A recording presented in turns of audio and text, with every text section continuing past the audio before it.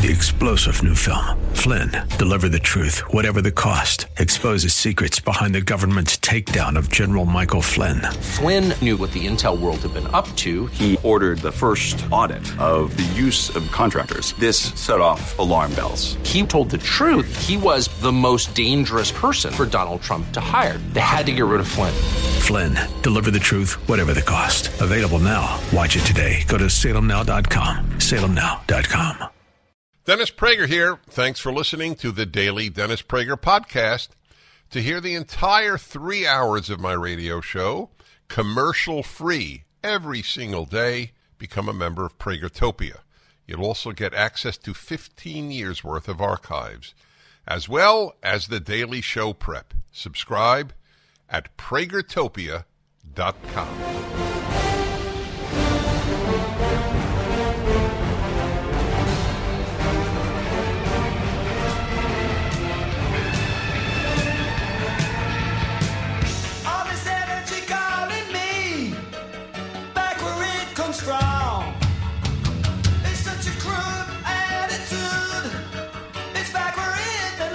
Good now. Okay. Not exactly sure what the technical problem was, but welcome to the Dennis Prager Show. My apologies. I am live in Cleveland, Ohio, which, of course, is responsible for the glitch here. Sometimes connecting from remote locations around the country lends itself to those sorts of issues. But we are, I think, better now. Whatever the situation was, it is gone. So thank you so much for joining us for the Dennis Prager Show.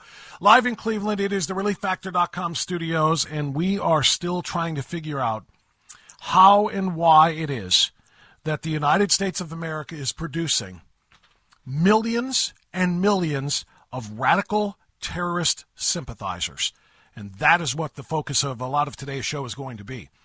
The breaking news, by the way, from Hamas, from Gaza, where Hamas has been operating, obviously, these horrific and carrying out these terrible terrorist attacks against Israel, is that this morning a deeper incursion into Gaza was carried out by IDF forces. This is the response that the IDF and the Prime Minister of Israel, Benjamin Netanyahu, has for the United Nations that is telling them to lay down their arms and surrender. The response from Benjamin Netanyahu is exactly the response that should be being delivered this morning and this afternoon if you are on the East Coast like I am. What we are finding out right now is that the United Nations, the globalist community, whatever it is that you want to call it, they are united in their opposition to Israel and therefore in their opposition to Israel's pretty much lone ally in the world, and that is the United States. And that means it's time for us to make some very serious decisions. I want to start with this, and there's no sugarcoating it. There's no ambiguity here. There's no way to make this look or sound any better than what it is. It can't be interpreted any other way. The United Nations is anti-Semitic at its core. All right? The United Nations General Assembly hates Israel. They hate Israel. They hate Israelis. They hate Jews. They despise the existence of the Israeli state, even though the United Nations helped actually affirm its existence in 1947, 1948. What we know from Friday's UN General Assembly resolution vote, in fact, not one but two different votes, what we learned from those votes is extraordinarily telling. Now, if you don't know what happened, let me just fill you in. There was a resolution that was put up for a vote before the United Nations General Assembly on Friday that demanded that Israel lay down its arms, that they agree to a quote-unquote ceasefire, which means lay down your arms and essentially surrender. Surrender to the terrorist organization sponsored by Iran, a United Nations member, a terrorist organization that committed the most horrific wartime, and that it wasn't even wartime because it wasn't even against fellow or enemy combatant soldiers or troops. They did it to civilians, They did it in Israeli communities, going home to home and committing the most barbaric, savage, animalistic attacks one can imagine that can be committed against innocent people, right? Israel has been ordered now by the United Nations, at least by way of the resolution. It is non-binding, but it does state that the United Nations as a body, as a globalist body, is indeed in agreement that Israel should not go after those who committed that barbarism. That they should not go after them because they might hurt other people that are in the way in Gaza, right? So the resolution that was adopted by the body, again, it's non-binding, told Israel that they must agree to a humanitarian truce leading to a cessation of hostilities, which is another way of saying ceasefire. A total of 120 countries voted for that resolution that says, Israel, lay down your arms. 14 countries were against that. 44 didn't want to say anything. They abstained. Okay? So what this means is, while it's not a binding vote, it lets the United States and Israel and the few other no votes, the 14 against, lets them know that the rest of the world condemns them. And the rest of the world sees them, meaning Israel and us, as being on the wrong side of history. Now, that's only one vote. That is enough, in my estimation. That single vote against Israel's ability to defend itself. Which, by the way, this would be like the United Nations having a vote after Pearl Harbor, saying, United States, yeah, we know that you were attacked and we know that you suffered, but, let's have a ceasefire here. Don't go after Japan. It would be like the United Nations after we were hit on 9/11. You know what? We know that you know where they came from, that they were trained in Afghanistan. Al-Qaeda terrorists were trained in Afghanistan. They were funded by Osama bin Laden. But you know what? Let's just have a ceasefire here. Let's let cooler heads prevail for a while. No one would ever say such a thing. But they're saying it to Israel. You know what? It was bad, but you know what? Just lay down your arms. Let's let cooler heads prevail. Let's let, a secession of hostilities take place here. Let's have humanitarianism rule the day. That was only one vote. That would be enough for me to say, United Nations, we're out. The United States of America, by the way, is the overwhelming funder of United Nations activities. Virtually all United Nations activities, we're supposed to be 200 individual nations, but the United States contributes some 30 to 40 to 50%, somewhere in that range, of all funds that allow the United Nations to operate. That's not to mention hosting them on our soil. Yet the rest of the world, paying maybe half of what the United States pays toward this thing, decides that they can tell the United States and Israel what they can and can't do to defend themselves. But that's only one vote. That it should be enough for us to say we're out of the United Nations. We're not funding you anymore. And, oh, by the way, find a new place. Get out of New York. Find a new country to house your globalist, empire in. The second vote is even more troubling. That vote was actually, I'm told I have 20 seconds left. My apologies, because we had our little bit of a technical glitch to start the program. I'll catch up on the other side of this. But the second vote that was held on Friday is even more astounding and more infuriating than the first one. But they both serve the same purpose, to tell us we need to get out of the United Nations. We got so much to talk about today. Thanks for being with us on the Dennis Prager Show.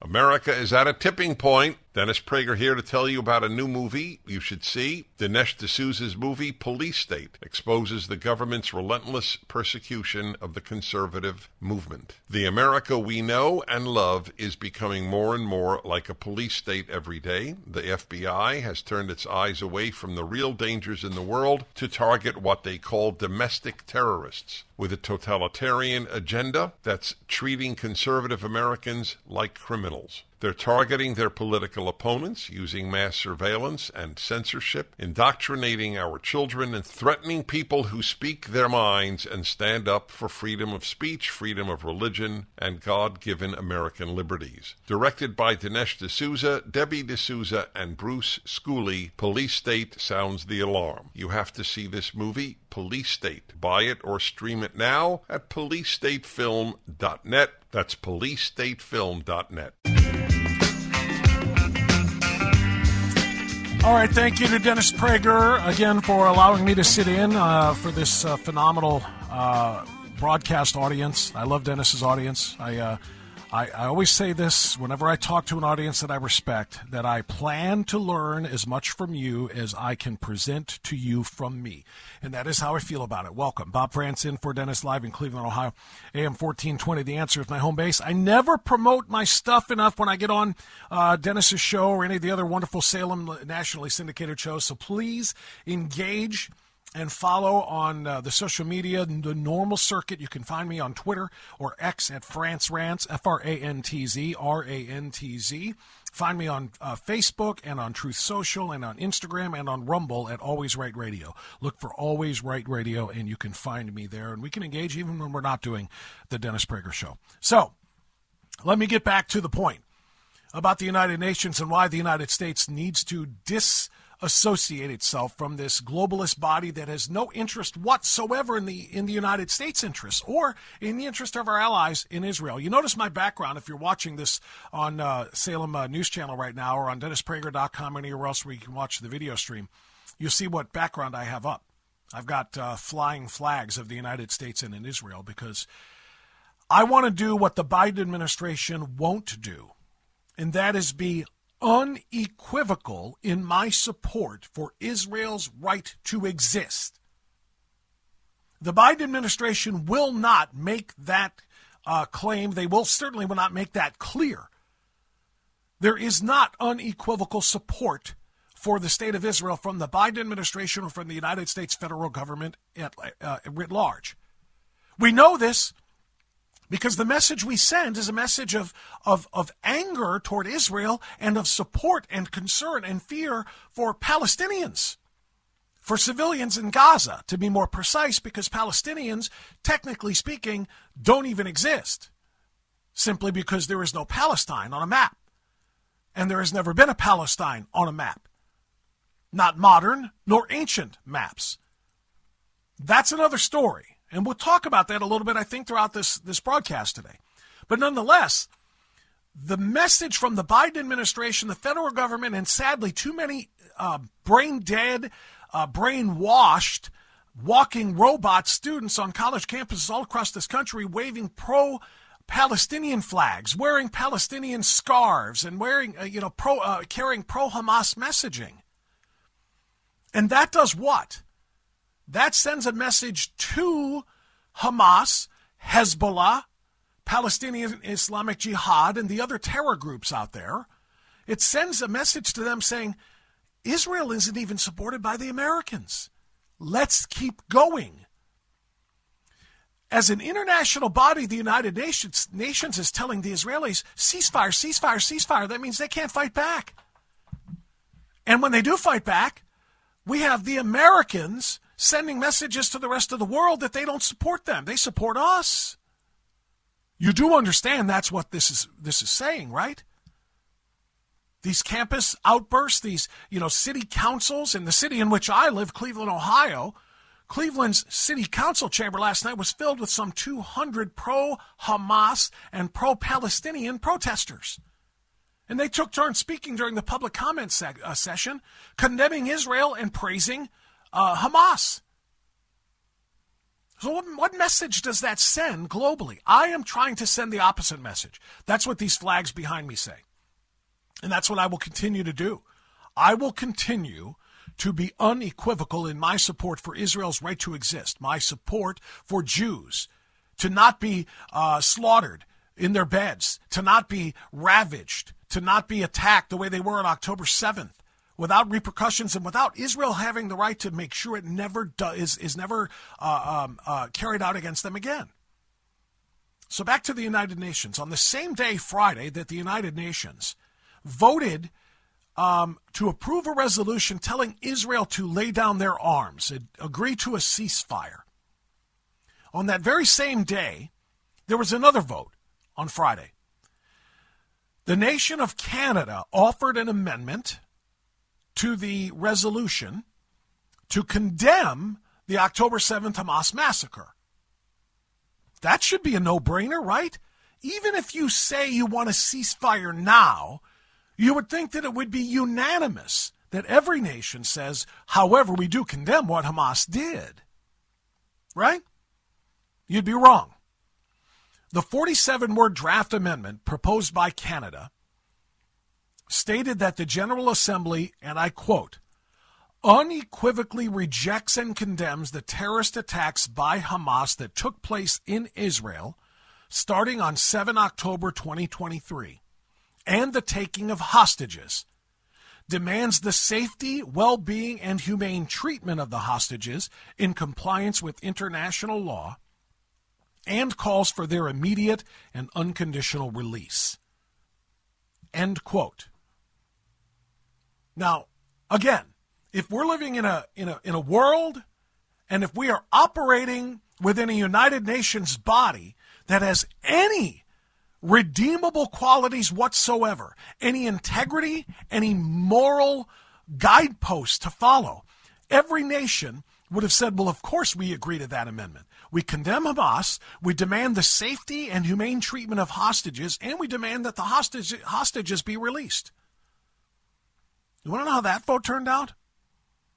The final vote on that amendment was 88 for, 55 against, 23 abstentions. What that means is, even though more countries voted for the amendment that opposed it, it wasn't anywhere near enough to meet the threshold for approval. 55 nations said no, 23 of them abstained, which is also a no.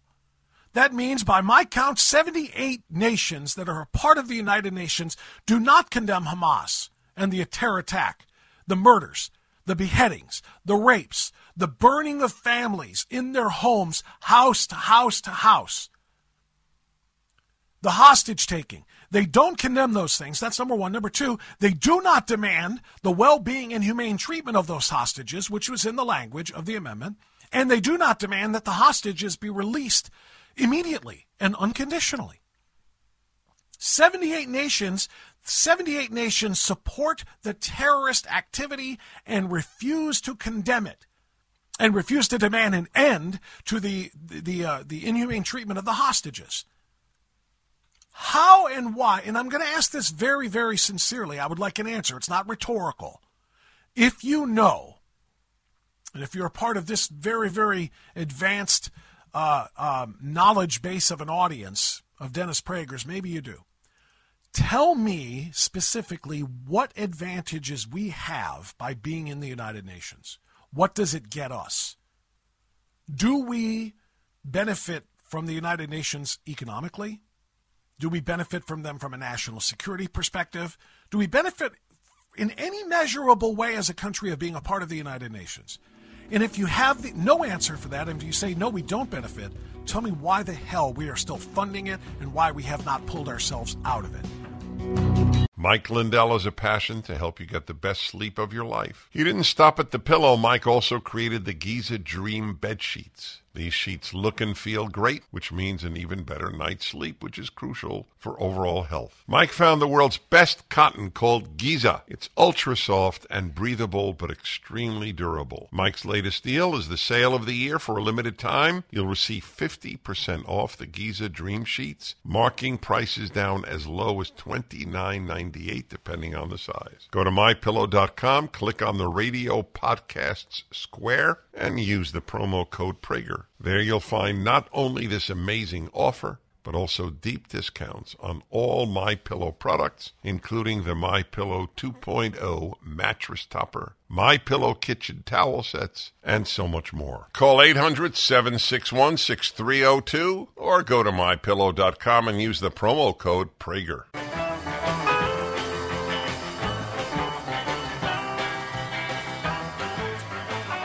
All right, 34 minutes past the hour. Bob France sitting in for Dennis Prager in Cleveland, Ohio, the ReliefFactor.com studios. Thank you for being with us. We're going to open up the phone lines here at 833-33-GORKA, 833-33467, or excuse me, I'm giving you the wrong phone number from Sebastian Gorka. 8-Prager-776. Can you tell I do a little bit of radio? 877. You're lucky I haven't given my home phone number yet. I'll give you my local number in Cleveland, Ohio. I'll probably give you my home phone number by the time I'm done with the show today. That's how much I do. I apologize. 8-Prager-776, 877-243-7776. Before we go to the phones, though, I want to clarify something. This is extraordinarily important because I don't think people remember. Do you remember after 9/11, what was the T-shirt? What was the bumper sticker? What was the the hashtag and everything else back in 2001, 2002? We will never forget. We will never forget is what we said. Now, what was it that we were supposed to remember? What it felt like on that day? Yes. What it felt like when the planes hit the towers, when the towers came down, when the United 93 went down in Shanksville, when the whole thing happened. Yes, of course. Jumpers and everything else. But when we said we will never forget, what specifically was it we needed to remember? And the answer to that question is who did it? And why did they do it? And how can we make sure it never happens again? Right? Well, at that time, for the better part of that decade, in the 2000s, we were all acutely aware of who did it. And I don't mean just Al-Qaeda. I mean radical fundamentalist Islam. We were acutely aware of all of that. Everything that happened prior to 9/11, the bombing of U.S. embassies, the attack on the USS Cole, the taking of American hostages by radical Islamists. Okay? And it really smacked us in the face on 9/11 exactly what radical Islam was all about, what its goal was, what its goal remains to this very day.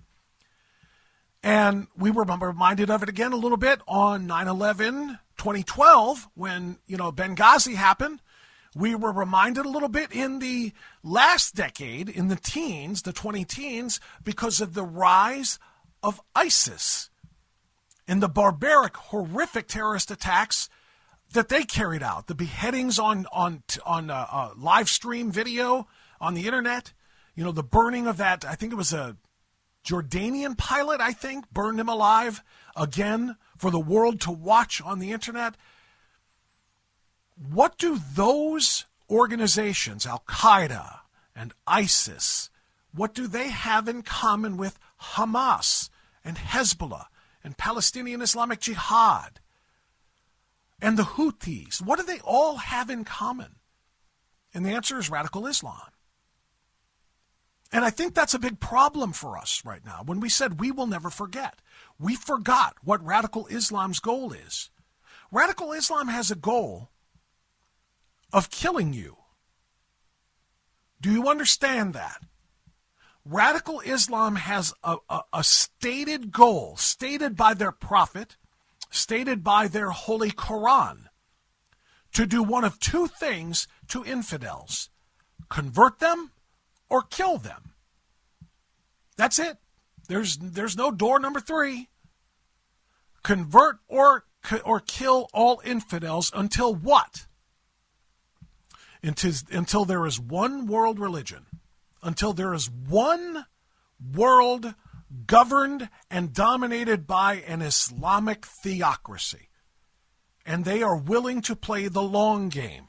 Not over a period of years, not even over a period of decades. They're willing to work toward this from the beginning of their lives to the end of their lives until the next generation and the one after that for centuries.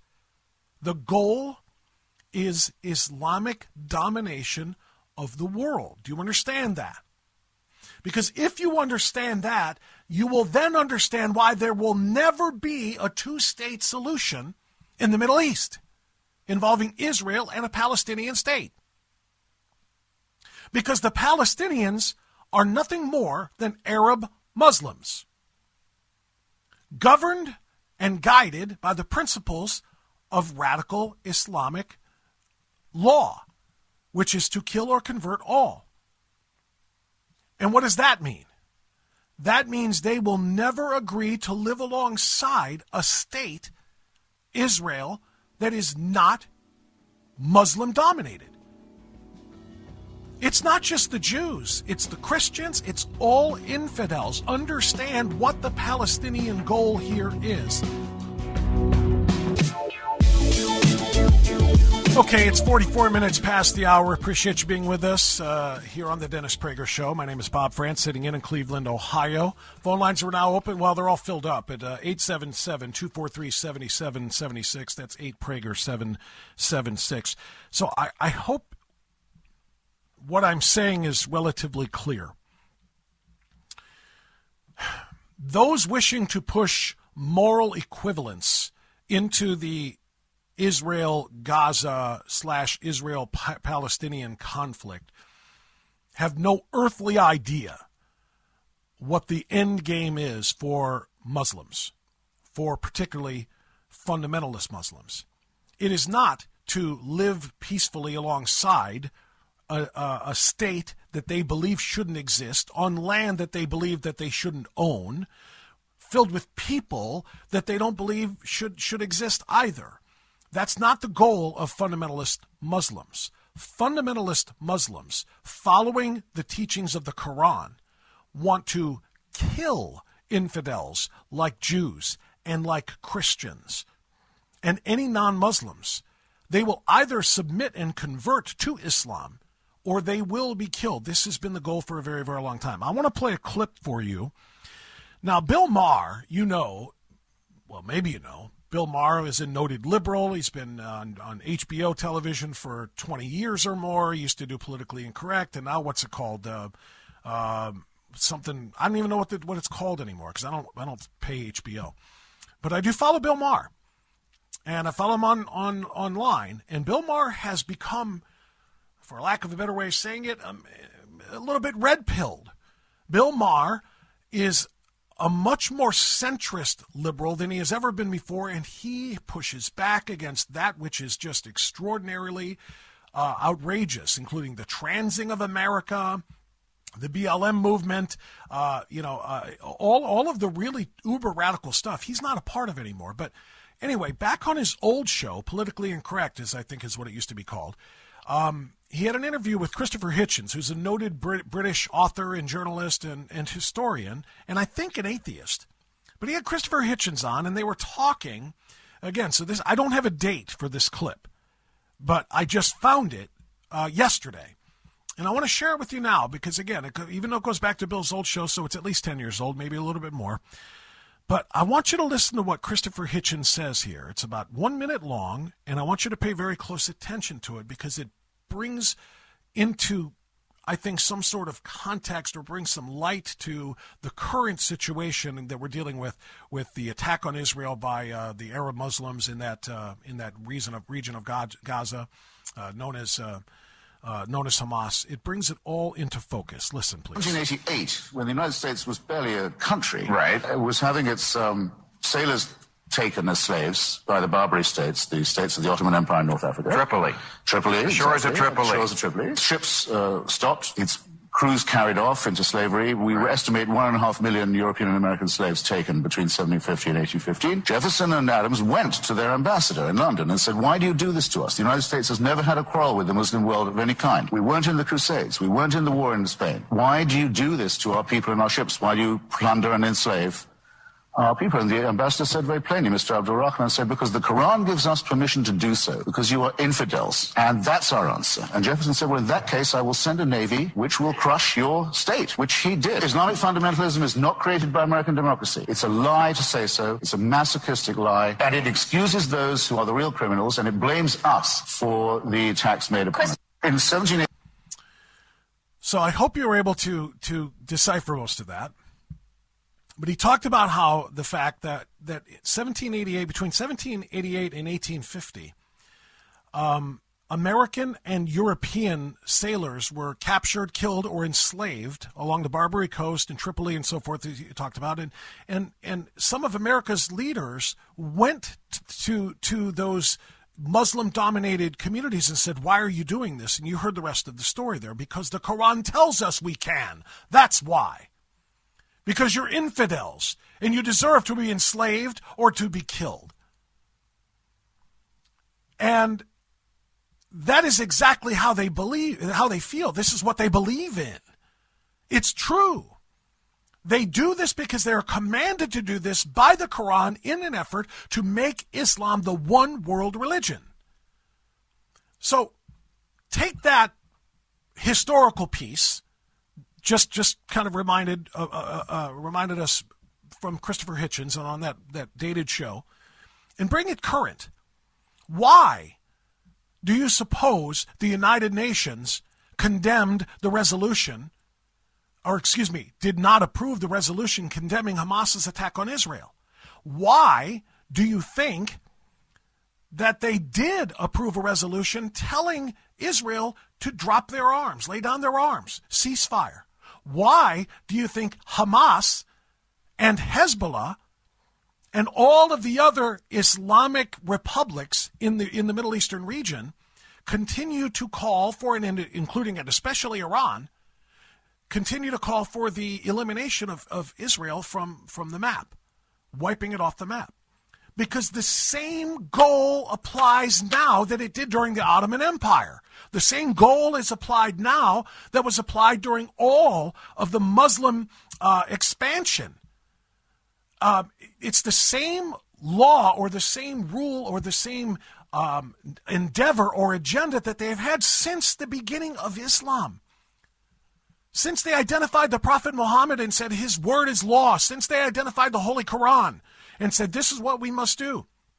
The same thing was true then that it is today, and that is that their goal is to not just live alongside infidels in peace, it's to find ways to kill the infidels and take their land and make it a one-world theocracy, a Muslim theocracy.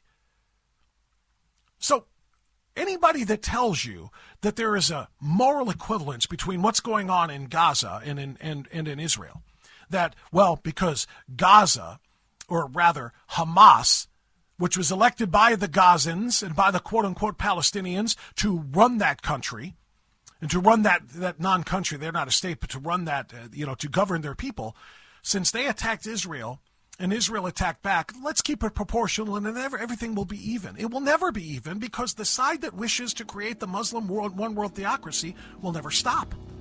They'll never stop.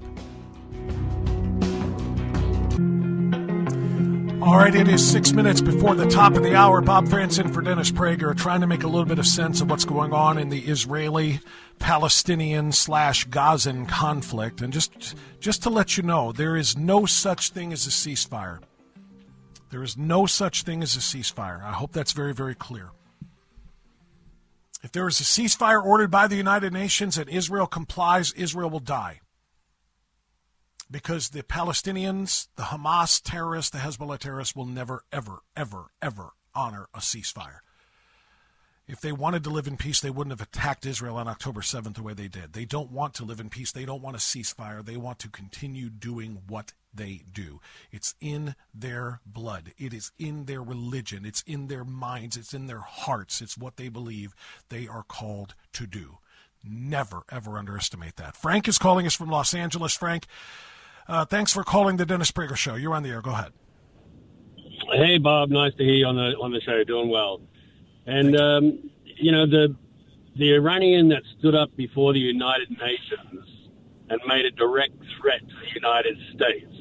Now, I wonder if he's going to be investigated by the Attorney General who put out that memo, and he swore up and down like so many times before Congress that it was only about threats of violence and violence against the United States. And here we have, a foreign national on U.S. soil making a direct threat. And nothing was done. He walked out of the United Nations. Well, you're right. Nothing was done and nothing is going to be done because this country and this particular regime that leads this country right now does not believe in enforcing law, enforcing rules, enforcing red lines that they draw. The fact that they threaten the United States directly from within the United States is of no consequence. Let me give you an example why, and thank you for the call, Frank. Let me give you an example of why, and proof, if you will, of why. Look at our southern border. 9 million people have crossed into this country in the last 2.5 years since the Biden regime took over. 9 million people. Roughly 6 million people that they know are quote-unquote asylum seekers. They're coming in, they're turning themselves in, or they're being apprehended. I'm seeking asylum from this, that, or the other thing. Okay, go on in. Catch and release. 1.5 million known gotaways and another 1.5 million unknown gotaways. So roughly 9 million people. Is our homeland secure? Our homeland is not secure. We have a Department of Homeland Security that is ceremonial in effect. It's ceremonial. It is simply it is a title. It is an organization to make it look good. But they have no intention of securing the homeland. If they did, they would seal that border and they would deport immediately any foreign nationals who are threatening the United States. You have your answer. That individual that rises up and threatens the United States on American soil knows that this administration will do nothing to him or about it. Hour number 2 coming up of the Dennis Prager Show.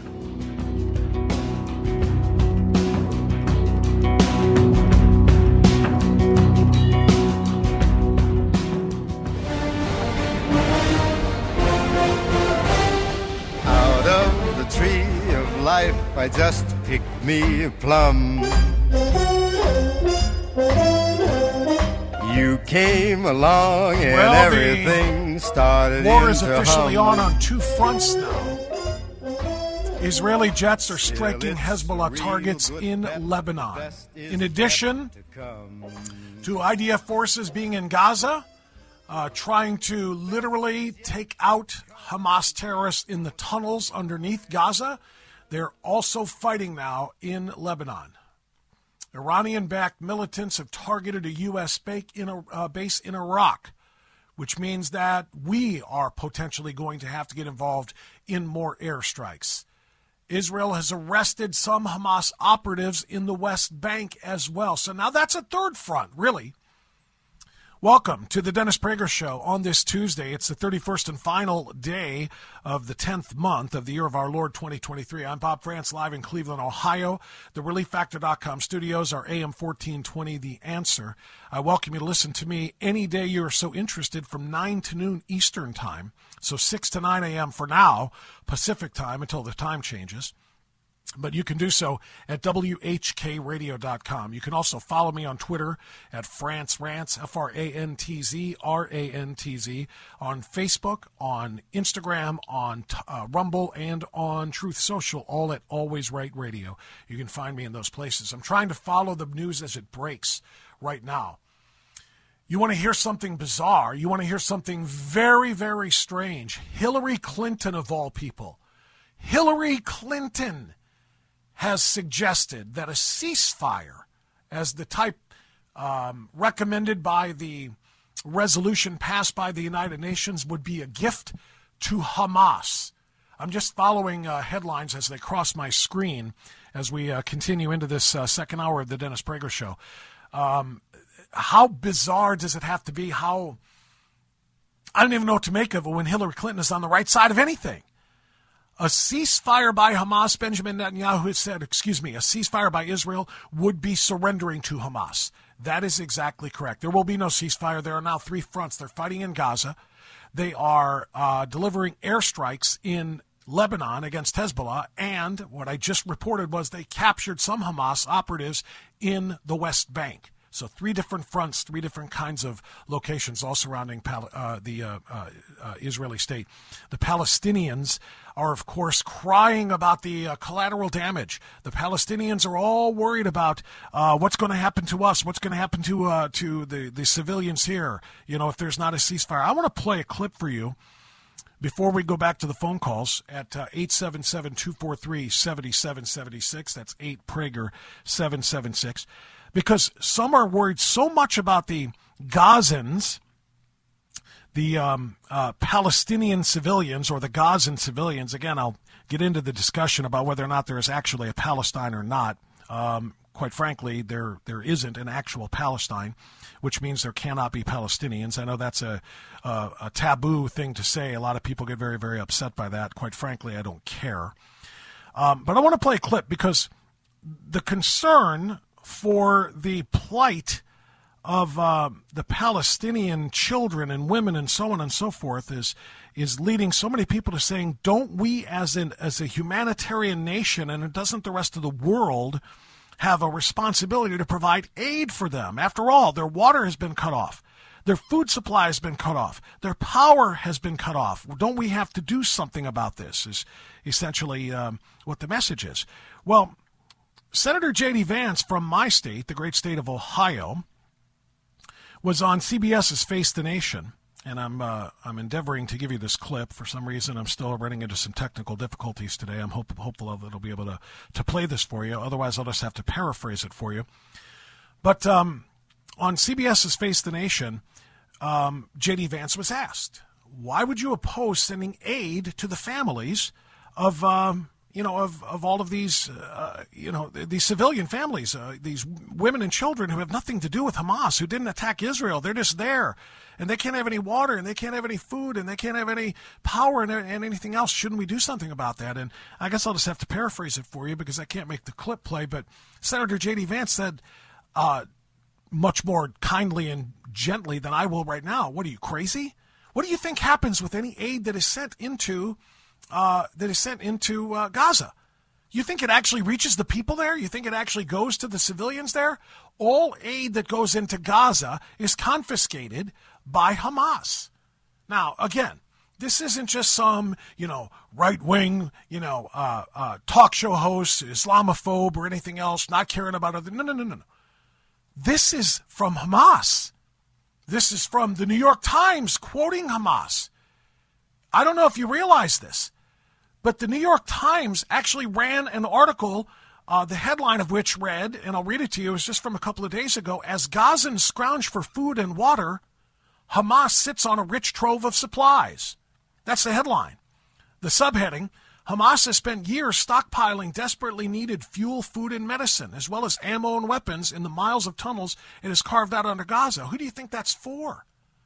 It's not for the civilians. It's not for the Gazan civilians, the Palestinians. It's for their Hamas terrorists, those who are carrying out the jihad, if you will. And how do we know that? How do we know that they just don't care about the people that, again, CBS and Margaret Brennan and Face the Nation and all of the American leftists are all, send aid to Gaza, send aid to the people there. They didn't do anything wrong. Send aid to them. Do you understand this yet? Hamas wants the Palestinian people to die. Hamas wants casualties among men and women and children who are civilians, who are quote-unquote Palestinians in Gaza. They want them to die. And maybe you're thinking to yourself right now, all right, come on. What is this clown talking about? Why would Hamas, a Palestinian terror organization, want Palestinians to die? I don't know. Let's ask the leader of Hamas. That might be a good way to go, because that's exactly what the Hamas leader, Ismail Haniyeh, has said on video. I'll read it to you in his own words, and I quote, "We, from the comfort of his home, protected from any Israeli strikes in Qatar." He's in Qatar or Qatar. And he said, and I quote, "We need the blood of women, children, and the elderly of Gaza," that means Palestinians, "so as to awaken our revolutionary spirit," end quote. They need as many collateral damage bodies of Palestinian men, women, and children as they can possibly stack up on top of one another in order to take pictures of them and send them to the rest of the world as part of the propaganda campaign saying, look what Israel has done. Look what those bloodthirsty Israelis have done. Look at all of the men, women, and children they have killed. That way they will inspire more anti-Israel hatred around the world. And it will inspire more people to pick up arms, more Muslims to pick up arms against the infidels. To, quote, reawaken our revolutionary spirit. So you understand this? Gaza is 2.2 million strong of quote-unquote Palestinians, otherwise known as Arab Muslims, and they are nothing but tools, propaganda tools for Islamic jihadists to carry out their campaign against Israel and bigger picture against the entire West and the entire non-Muslim part of the world. All right, 877-243-7776. That's 8-PRAGER-776. We'll go back at it now. This is going to be Kim in Northridge, California on line 3. Kim, welcome to the Dennis Prager Show. Bob France sitting in. Go right ahead. Hi, Bob. Hi, Kim. I'm just wondering if you could interview this guy named Mossab Hassan Youssef. He's also called the Green Prince. He's a Palestinian. He's a son. He's one of the sons of one of the founders of Hamas, and he's completely against Hamas. And he would be an amazing interview if you could get him on. I have heard of him, and in fact, I heard part of an interview he did. And believe me, I will absolutely work toward that, and I'm sure a lot of other people will too, because they need to know the truth. And I'm glad you brought him up, Kim, and thank you for the call from Northridge. I appreciate that very much. I'm glad you brought him up because it allows me to underscore something that needs to be said. When I say that the goal of fanatical, fundamentalist, radical Islam is world domination and the killing or conversion of all infidels, that doesn't mean every single Muslim person subscribes to this. But it is what the goal of radical Islam is. And sadly and unfortunately, it is being carried out much to the chagrin of people like the son of the Hamas founder you just talked about. We've got much more coming up for you. Bob Franson for Dennis Prager. I'm very proud, honestly, to be a Hillsdale dad. My daughter graduated from Hillsdale in May, and she is off into law school now. Hopefully got great things in her future. Support colleges like Hillsdale, as opposed to colleges like the so-called elite Ivy League universities like Cornell, where Jewish students and faculty and staff are told, don't go to the Jewish dining hall because it might not be safe there. They're coming for you. Rather than rooting out those making threats against Jews on campus at Cornell, rather than throwing them off of campus, rather than calling the State Department to say these people are no longer students here, you can revoke their student visas and deport them back to their desert, wherever it is that they came from, since they're so pro-Hamas and pro-Hezbollah, send them. Rather than do that, they say, no, you guys get to stay. Just, hey, Jews, watch your backs because they're coming for you. Don't go around the obvious Jewish places like the kosher dining hall. You know they have that at Cornell, right? And you know that's what they're doing. They are. All right, I do have the clip for you that I wanted to share with you. This is Senator J.D. Vance on with Margaret Brennan on CBS's Face the Nation as they make the case for CBS does to make sure to send all kinds of aid to those poor children in Palestine. Half of the population of Gaza are children. Sure. Why don't you think the United States can do what Leader McConnell talked about there and provide aid to them? Well, first, Leader McConnell is right, of course, that there are a lot of innocent people in Gaza. We certainly don't want to cause any harm to them. We also have to be, again, reasonable about what we can accomplish. Who delivers the humanitarian assistance? Fundamentally, Hamas is in control of the entire territory. So if you deliver a large amount of humanitarian assistance, who's it going to go to? The children in Gaza or to the Hamas fighters on the front line? Well, I fear it's going to go to Hamas. The Red Cross, all the international organizations who have been there and administering and, frankly, stepping up because the government has failed the Palestinian people, in the words of a lot of analysts on both sides of the aisle. What government has failed the Palestinian people? The Hamas government, not the American government, not the Israeli government. Tell me, who should be responsible for providing water and food and power to the people of Gaza? The people of Israel? Should they be responsible for sending supplies down into the Gaza Strip? Which, when they know full well what the Americans know, that everything that is provided to them is going to be taken by Hamas. Whose responsibility is that? By the way, how do we know this? We have videos of Hamas showing how they take water pipes. You probably have seen this.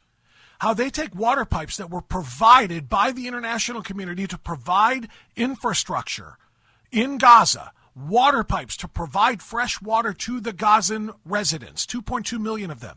Those pipes are confiscated by Hamas, and then they do videos showing how they retrofit and outfit and use them. They kind of repurpose them to create missiles to launch into Israel. But it's Israel's response to somehow find ways to get water to the Gazan people? It's the United States' responsibility for that? No. You give anything to the Gazan people, it becomes the property of Hamas. Again, I'll read it to you if you want me to again. The New York Times. The New York Times has covered this. As Gazans scrounge for food and water, Hamas sits on a rich trove of supplies. They don't want their people to get the supplies. They want to starve them out in order to make the Jewish people look bad. But I think there's still a lot of evidence with a lot of these international organizations that when we send aid into Gaza, a lot of it goes into the wrong hands. And that's what those of us who are critical of the president's posture are really worrying about. We don't want to basically fund two sides of the exact same conflict. Fund Hamas, fund Israel. Seems like a really bad deal for American taxpayers. Most of all, it's just stupid. Senator J.D. Vance from Ohio, he is spot on. Let's go back to it. This is going to be... How about Jimmy in Taylor, Michigan? Jimmy, welcome to the Dennis Prager Show. Bob France sitting in. Go ahead. Hello. Hello, Jimmy. We got you on the air. Go ahead. Yes, you're a Zionist and a... Okay. Well, that's to be expected coming from... Yeah, that's to be expected. If you didn't hear it, good. But it's what you would expect from somebody in that region of Michigan. These are the people that vote for people like Sharia Tlaib. Representative Sharia Tlaib, and by the way, yes, I said Sharia Tlaib. You cannot spell her first name Rashida without Sharia, which is what she and other radical Islamists want. Sharia law imposed over the land. That's what the end goal is. So I'm not surprised to get that from somebody in her district in Michigan. Let's go to line 7, Helen in Philadelphia, Pennsylvania. Helen, welcome to the Dennis Prager Show. Go right ahead. Hi, Bob. Thank you for your crystal clarity. My ears perked up when you mentioned something happening in Cleveland, Ohio, and I didn't realize that that's where you're from. But I went online and I looked up the protest there disrupting the city council meeting, I think it was, and I see that the ACLU has posted on their website, in particular for Ohio, all the details about how you should go protest and, how you can do that or not do that, et cetera. And, of course, they say that it's also their recommendation for protests throughout the whole country. So you can see that these spontaneous protests are not spontaneous at all. They're being funded not just by Soros, but by the ACLU and no doubt other similar organizations. And the way that I view it is that the people at the protests are probably the very same people who got paid to protest under Antifa, got paid to protest under BLM, and they just changed the hats and the clothes they're wearing. Well, you are very astute and observant. You're exactly correct. These are not, organic protests that are spontaneous and so forth. They are planned and they are funded. There's no doubt about it. And they share so much in common. And thank you, Helen, for the call there from Philly. They share so much in common with the Black Lives Matter and the Antifa protesters. They are all using the same Marxist tactics in order to gain and gin up more support and more anger and more rage. I'm going to share a little bit more about this coming up here in the next segment, and you're going to want to hear this too. DEI is so much more than just a left-wing orthodoxy for schools to gain, more access to inclusion and so forth. It is to fund terror activities as well. I'll explain that next.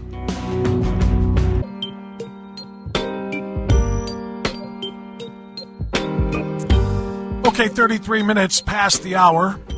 I'm Bob France, sitting in for the great Dennis Prager. Happy to be here. 877-243-7776. The number, that's 8Prager-776. Let me hit real quick something that I mentioned to the last caller at the end of that call. She was talking about how the ACLU in Ohio and in other places, they're directing people on how to protest, how to demonstrate, how they can unite with one another, how they can coordinate, and so on and so forth, proving that it's not organic and it's not spontaneous, and that's very, very true. It's more than that, though. The college campus protests in particular are just a little bit, beyond the pale.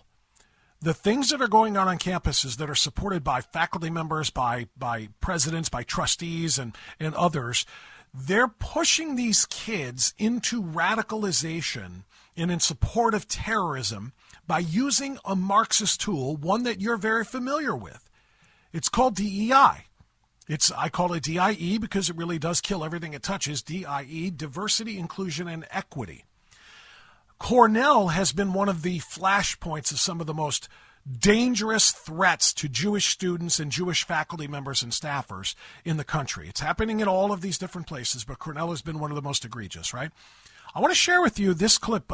This was on Laura Ingraham last night.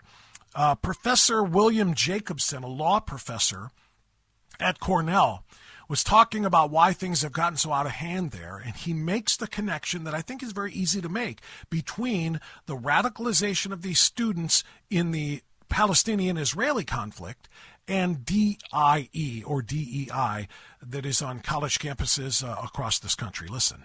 Well, I think there's a backlash coming, particularly against the very racialist DEI policies that feed a lot of this. I mean, we see it at Cornell. Things have gotten a lot worse on campus since 3 years ago. The university adopted an extremely aggressive DEI programming where everything is viewed through race, everybody views things through their identity, and Jews get left on the side because they create coalitions based on race and against white Israel, which of course is a false, way of describing it. And so we've got a toxic atmosphere, and Cornell and other schools need to consider whether this hyper-focus, this obsession with race is actually making matters worse. I know that at Cornell, it's making matters a lot worse for Jewish students, and the school needs to get a handle on this and scale it back.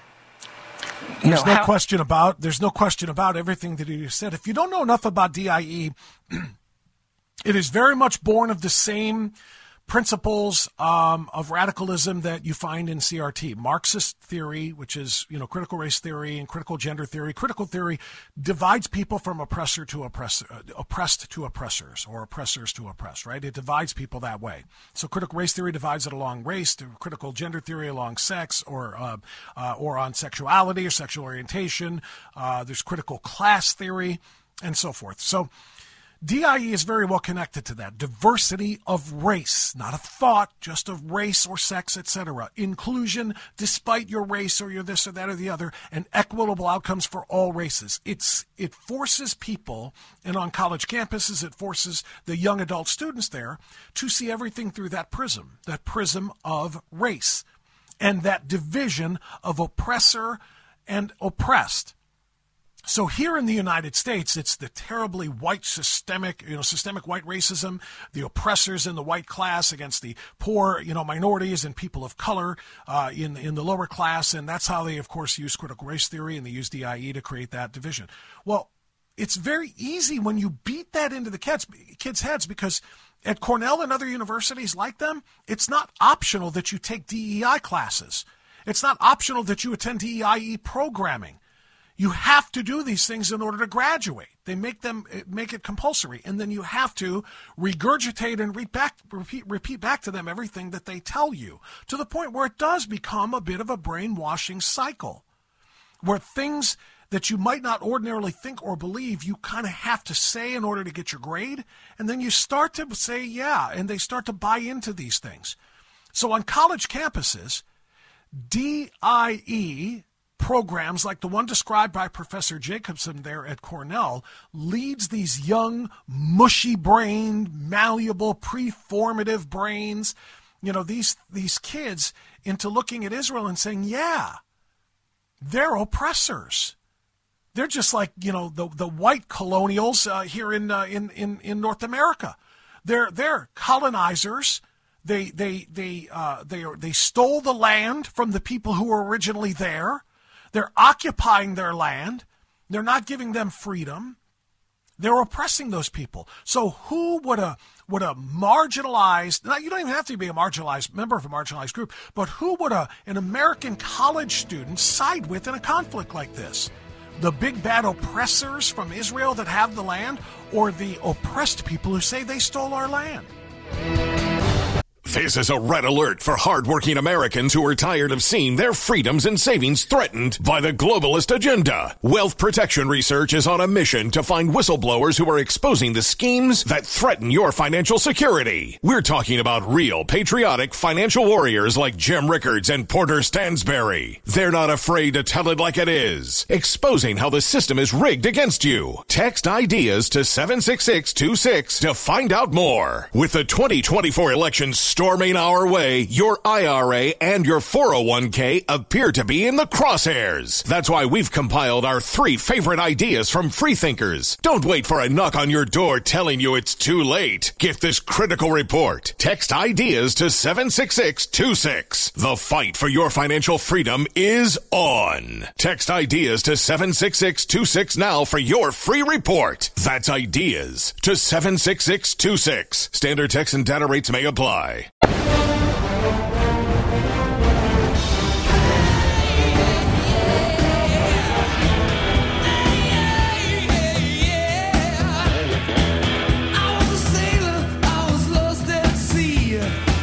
All right, the third and final hour of the Dennis Prager Show is underway. Bob Franson for Dennis, live in Cleveland, Ohio, the ReliefFactor.com studios of AM 1420 The Answer. My daily show is from 9 to noon Eastern Time, that you can hear at WHKRadio.com. If you're interested in anything that I have to say and you want to hear more of it, you can do that if you are so inclined.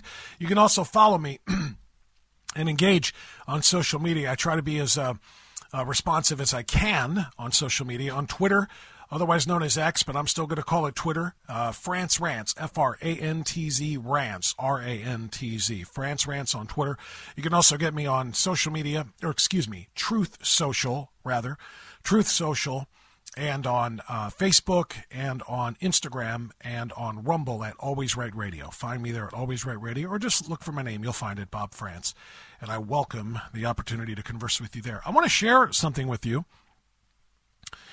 briefly here. In fact, 2 clips, because there is testimony that's going on at this hour in which FBI Director Christopher Wray is addressing something that you and I were just talking about on this very program, and that is the fear and the legitimate concern for foreign terrorists coming into this country by way of our porous southern border. They're here. Make no mistake about it, they are here.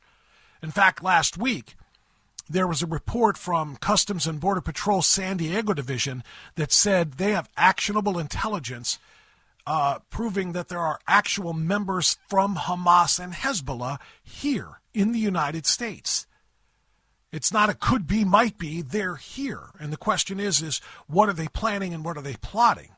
That stuff all came in last week. But now FBI Director Christopher Wray is testifying before, I believe, the Senate Appropriations Committee, and he is warning of some of the same things that I just brought up. But as I said a few moments ago, on top of the homegrown violent extremist and domestic violent extremist threat, we also cannot and do not discount the possibility that Hamas or another foreign terrorist organization may exploit the current conflict to conduct attacks here on our own soil. We have kept our sights on Hamas and have multiple ongoing investigations into individuals affiliated with that foreign terrorist organization.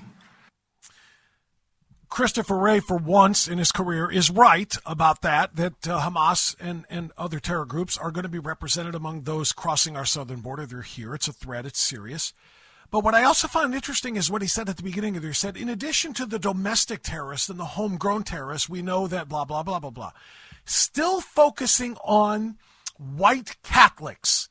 Remember this? Christopher Wray and the FBI and the Department of Justice were warning about Catholics who are like the real old school Catholics, the ones who go to Latin masses. They're the ones who we have to keep our eyes upon. They're still looking at just civic-minded, patriotic Americans and seeing them as domestic terror threats. Why? Because they have a MAGA hat? But worse than that, Just yesterday, Peter Doocy, one of the few journalists who actually get to ask questions in the White House press briefing room with Karine Jean-Pierre, who actually asked difficult questions, asked her if the President of the United States, she's the spokesperson for the President, asks her if the President sees these protesters, pro-Hamas protesters, at American, various places of demonstrations, whether it be college campuses or other places, if the President sees them as extremists. She would not agree to it. She wouldn't even address it. Are people wearing pro-Hamas garb, carrying pro-Hamas signs, making death to Israel and death to America chants, are they extremists? Would not call them that. But a parent at a school board meeting who says no boys should be using the girls' bathroom because my little girl goes in there, that's an extremist. That's beyond my comprehension. One more quick one before I go back to the phones. 877-243-7776, by the way, 8Prager776.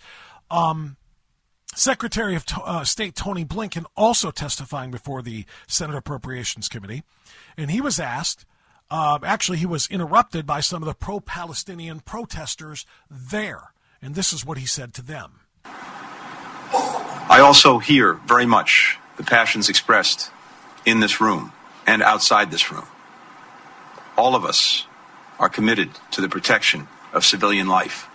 All of us know the suffering that is taking place as we speak. All of us are determined to see it end. But all of us know the imperative of standing up with our allies and partners when their security, when their democracies are threatened. That's what's happening now. We stand resolutely with them, even as we stand resolutely for the protection of innocent civilians. Before I close, I'd just like to thank senators for their vote today to send. That's enough, because again, you know what I heard? I heard moral equivalence once again. I heard, trying to play both sides. I heard unequivocally, but here we're going to equivocate. We're worried about the death of civilians on both sides. And I'm here to tell you, it is not the United States nor the nation of Israel's responsibility to worry about deaths on the other side, because the other side is actively bringing them about. How, you ask? Simple. You want to make sure not another Palestinian or Gazan citizen or resident is killed in collateral damage by Israeli strikes? Release all the hostages now. Surrender all Hamas terrorists to the IDF. It's over. Those who committed terror attacks should surrender themselves to the IDF and go to Israel for trial and punishment. You do that and you release the hostages, no citizens or civilians in Gaza, Palestinians or otherwise, will be harmed. No one if you surrender. So in other words, the choice is theirs. Do you want to surrender and stand trial for the atrocities you committed? Or do you want to keep doing what you're doing, hiding among civilian populations and letting them die, or letting them get starved out, or letting them not have access to clean water, et cetera, et cetera? We know the answer. If you just turned the radio on and you didn't hear me read this before, let me read it again. If you missed this from earlier in the show, this is the Hamas leader, Ismail Haniyeh, who said in a video from his home in Qatar, posted online for the world to see, quote, "We need the blood of women, children, and the elderly of Gaza so as to awaken our revolutionary spirit," end quote. We want our people to die. We want the blood of men, women, and children and the elderly in Gaza to die. If we get that blood, if we get those deaths, it will make more people angry at the Zionists, more people angry at the state of Israel, and it will help our cause. They don't care if their people die. So to Tony Blinken, with all due respect, there is no moral equivalence here. We support the Israel victims. We support the Israeli Defense Forces. Period, point blank, that's it. Anything that happens on the other side of any border wall or fence, which means in Gaza, is up to Hamas, not Israel. I hope that's clear. I don't know if I could be any clearer. Let's go back to the phones. We're going to go to, who's been sitting there the longest? Esther, maybe, in Los Angeles? Esther, on line 2, you're on the Dennis Prager Show. Bob France sitting in. Go right ahead, Esther. Hi. So yesterday, Are you? Yesterday we had a rally in UCLA, and none of the students who were not Jewish came up and supported us. We had American flags and we had Israeli flags. They all looked away, looked at their phones, looked at each other, walked away. One student did come up to us and wanted to discuss, and he said that Hamas and the IDF are the same terrorists. That's what they are taught. They are taught the hatred of Israel. They are taught that. The parents, where are the parents of these kids? When my kid comes home and puts on her Facebook Black Lives Matter, I tell her, you're Jewish, and they are anti-Semitic. They support Hamas. Why is that on your page? Are you a little cheat? I tell her off. Where are these parents of these students? Everybody's to blame in the hatred of Israel. Also, the people on your show, they don't have kids who support this? Well, those are very, very good points, and you're right, they are taught. So many of these kids are taught exactly what you just said. They are taught to hate Jews. They are taught to hate Israel. They are taught to help end the occupation of what they believe. Again, I always have to kind of qualify this, the occupation of historic Palestine, the Holy Land of Palestine, even though there has never been a Palestine officially recognized on any map anywhere now or in ancient times or in biblical times. But the reality is that's what they believe. So they teach these kids these things, and guess what? These kids grow up sharing it with theirs. It's generational. But that's what the radical Muslims do. All right, let's go back to the phones. We're going to go to, how about Newport Richey, Florida. Mike on line 1. You are on the Dennis Prager Show. Bob France sitting in. Go ahead, Mike. And we're not able to punch him up. Can we grab line 1 for me there, Sean? There we go. Can you hear me now? I got you, Mike. Yep. Sorry about that. Go ahead. Yeah, you've recruited a new listener. It's the first time I ever heard you, but I am going to tune into you in Cleveland. I'm down in Florida. Hey, look, I've worked in the defense industry for a long time. I'm retired. I've been to Israel a bunch of times. I've been to 33 countries. A lot of these kids on campus, they don't even remember 9/11. I don't hold all these Palestinians, they call Palestinians, innocent. If you remember on 9/11, after the attack on the Trade Center, World Trade Center, all these Palestinians were parading in celebration of the, you had couples jumping out of windows to escape the fire. They forget all of this. And working in Germany, and back in those days, I'm long retired, some of the most fanatical fighters were the Hitler Youth. These are kids, but they were absolutely vicious, and we had no problem moral clarity then. When I took some of my liberal engineers with me and doing in Israel, they were anti-Israel before they got there. But when they came back, they got a whole new perspective when they saw what is really going on over there. So, but I'd like to see that some kind of remembrance of what happened with the Palestinians, how they celebrated the attacks on the World Trade Center. You don't hear anything about that. No, you don't. And here's the reason why. And I'm so glad you called, Mike, and I'm glad you brought this up because you reminded me of a segment I did in my my show this morning in Cleveland. I talked about how after 9/11, we all promised that we would never forget. We always said, we will never forget.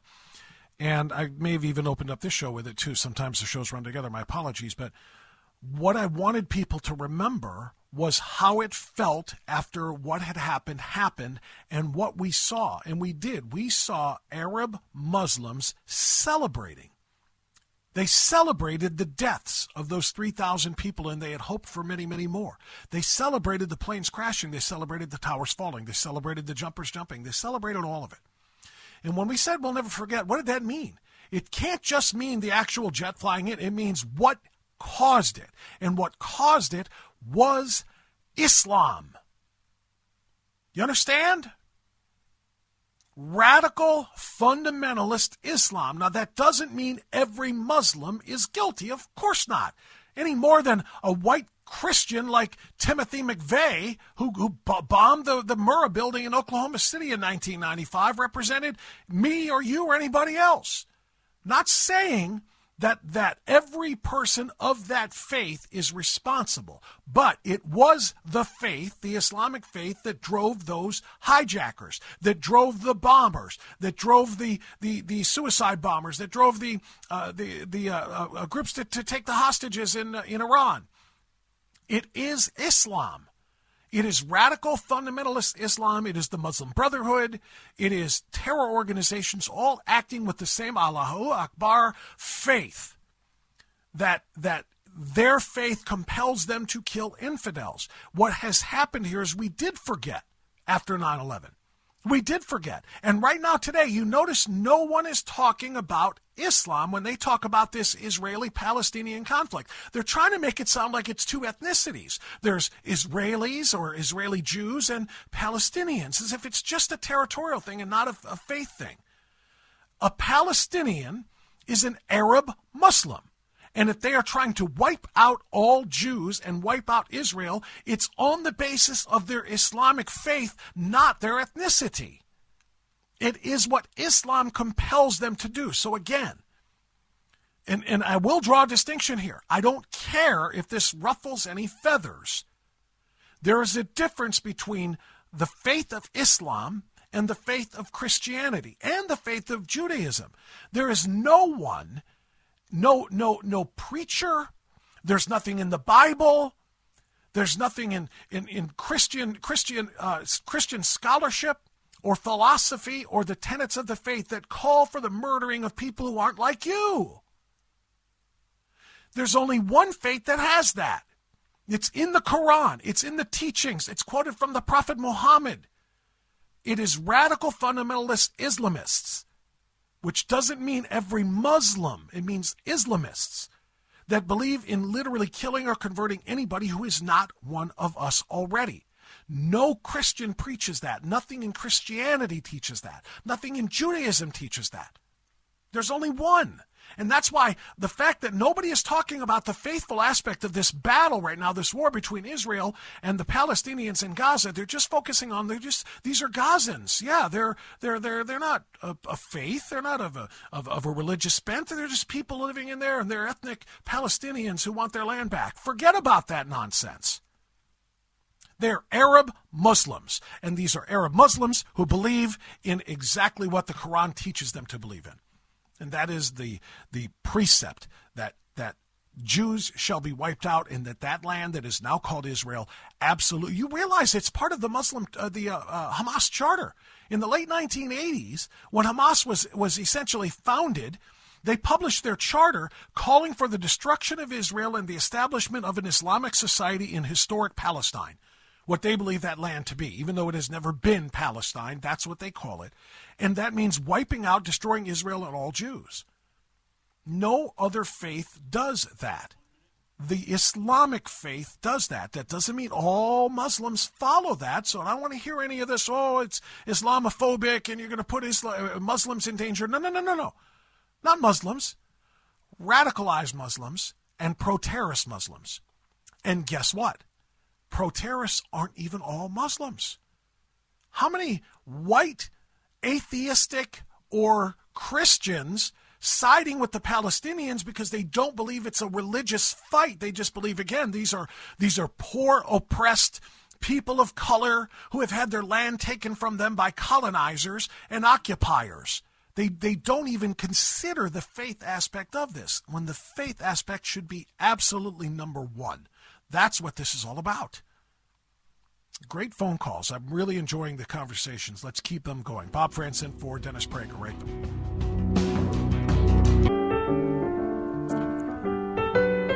All right, 33 minutes past the hour. I was just having a conversation with a friend who's of Lebanese descent. He's a Lebanese Catholic, in fact, and he was pointing out, because he's listening to the show, and he was pointing out when I said that, the Palestinians are all Arab Muslims. He said, no, there are Palestinian Christians. And I said, okay, well, you're parsing words with me here. The fact is there are no Palestinians because there's never been a Palestine. Yes, there are Arab Muslims. Yes, there are Arab Jews. Yes, there are Arab Christians. But it's the Arab Muslims that are committing Muslim terrorist acts like what Hamas just did and what Hezbollah does in that region. And I'm not going to call them Palestinians when there has never been a Palestine. People need to understand that. They were offered a state in the quote-unquote two-state solution that was offered when Israel was officially recognized. They were offered that opportunity and they turned it down. Why? Because they don't want a Palestinian state that isn't Israel. They want that land. They believe that land is Palestine. It's why there will be no two-state solution. And any American politician that looks you in the eye and says, I'm going to push for a two-state solution, is lying to you. You cannot have a two-state solution if one state doesn't believe the other state deserves to exist. There will never be peace if one is hell-bent on war. And it's in their charter. Hamas is the officially recognized government of Gaza. All right? Over 50% of Gazans still support Hamas as their leadership. Over 50%, despite all of their attacks on Israel and all of the repercussions that come from that. 75% still support the Palestinian Islamic Jihad, also in Gaza. So these are Arab Muslims predominantly who support terror groups that are driven by religious Islamic ideology. That's the reality of it. Yes, there are Arab Christians and there are Arab Catholics and there are Arab Jews, but they are not responsible for the attacks that we're talking about. They are coming from Arab Muslims, and people need to recognize that fact. Palestinians cannot be called Palestinians without a Palestine. There's an article that I read a few days ago, and I don't know if I could pull it up now, probably not in time, but it gave a very, very distinct history of the land. The Jews, of course, have been occupying the land that is Israel for the last 3,000 plus years, roughly 1200 BC. And at some point all the way through, except for the times when they were conquered by Babylonians and other empires, expanding their empires, but when they were conquered, they didn't give up their land. It still remained their land. And this is about so much more than just indigenous peoples and so forth, but the Jews have called Israel, that land, their home for over 3,000 years. It was never, ever called Palestine. So the whole Palestinian narrative just kind of falls flat when you look at it through that lens, and nobody likes to say that. All right, let's go to Tony, who's calling us from Wichita Falls, Texas, on line 4. Let's see if I can do this. And I've only got a minute for you, Tony, but it's yours. Fire away. Yes, sir. I'm sorry. I'm kind of nervous. I'll try to be brief. You know, we've seen the IRS target the Tea Party Republicans. We've seen how the Department of Justice railroaded January 6 protesters. And there is actually a movement in the Department of Justice and Department of Homeland Security to designate MAGA supporters as domestic terrorists. So I think it's wrong to try to take away the right to assembly and the right to free speech just because someone in the government or the media declares you as a terrorist.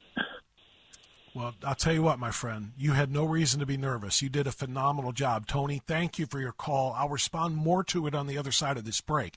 But in short, in summary, you're spot on. You're exactly right, and you did a great job. Thank you, my friend. We'll talk soon. We'll be back.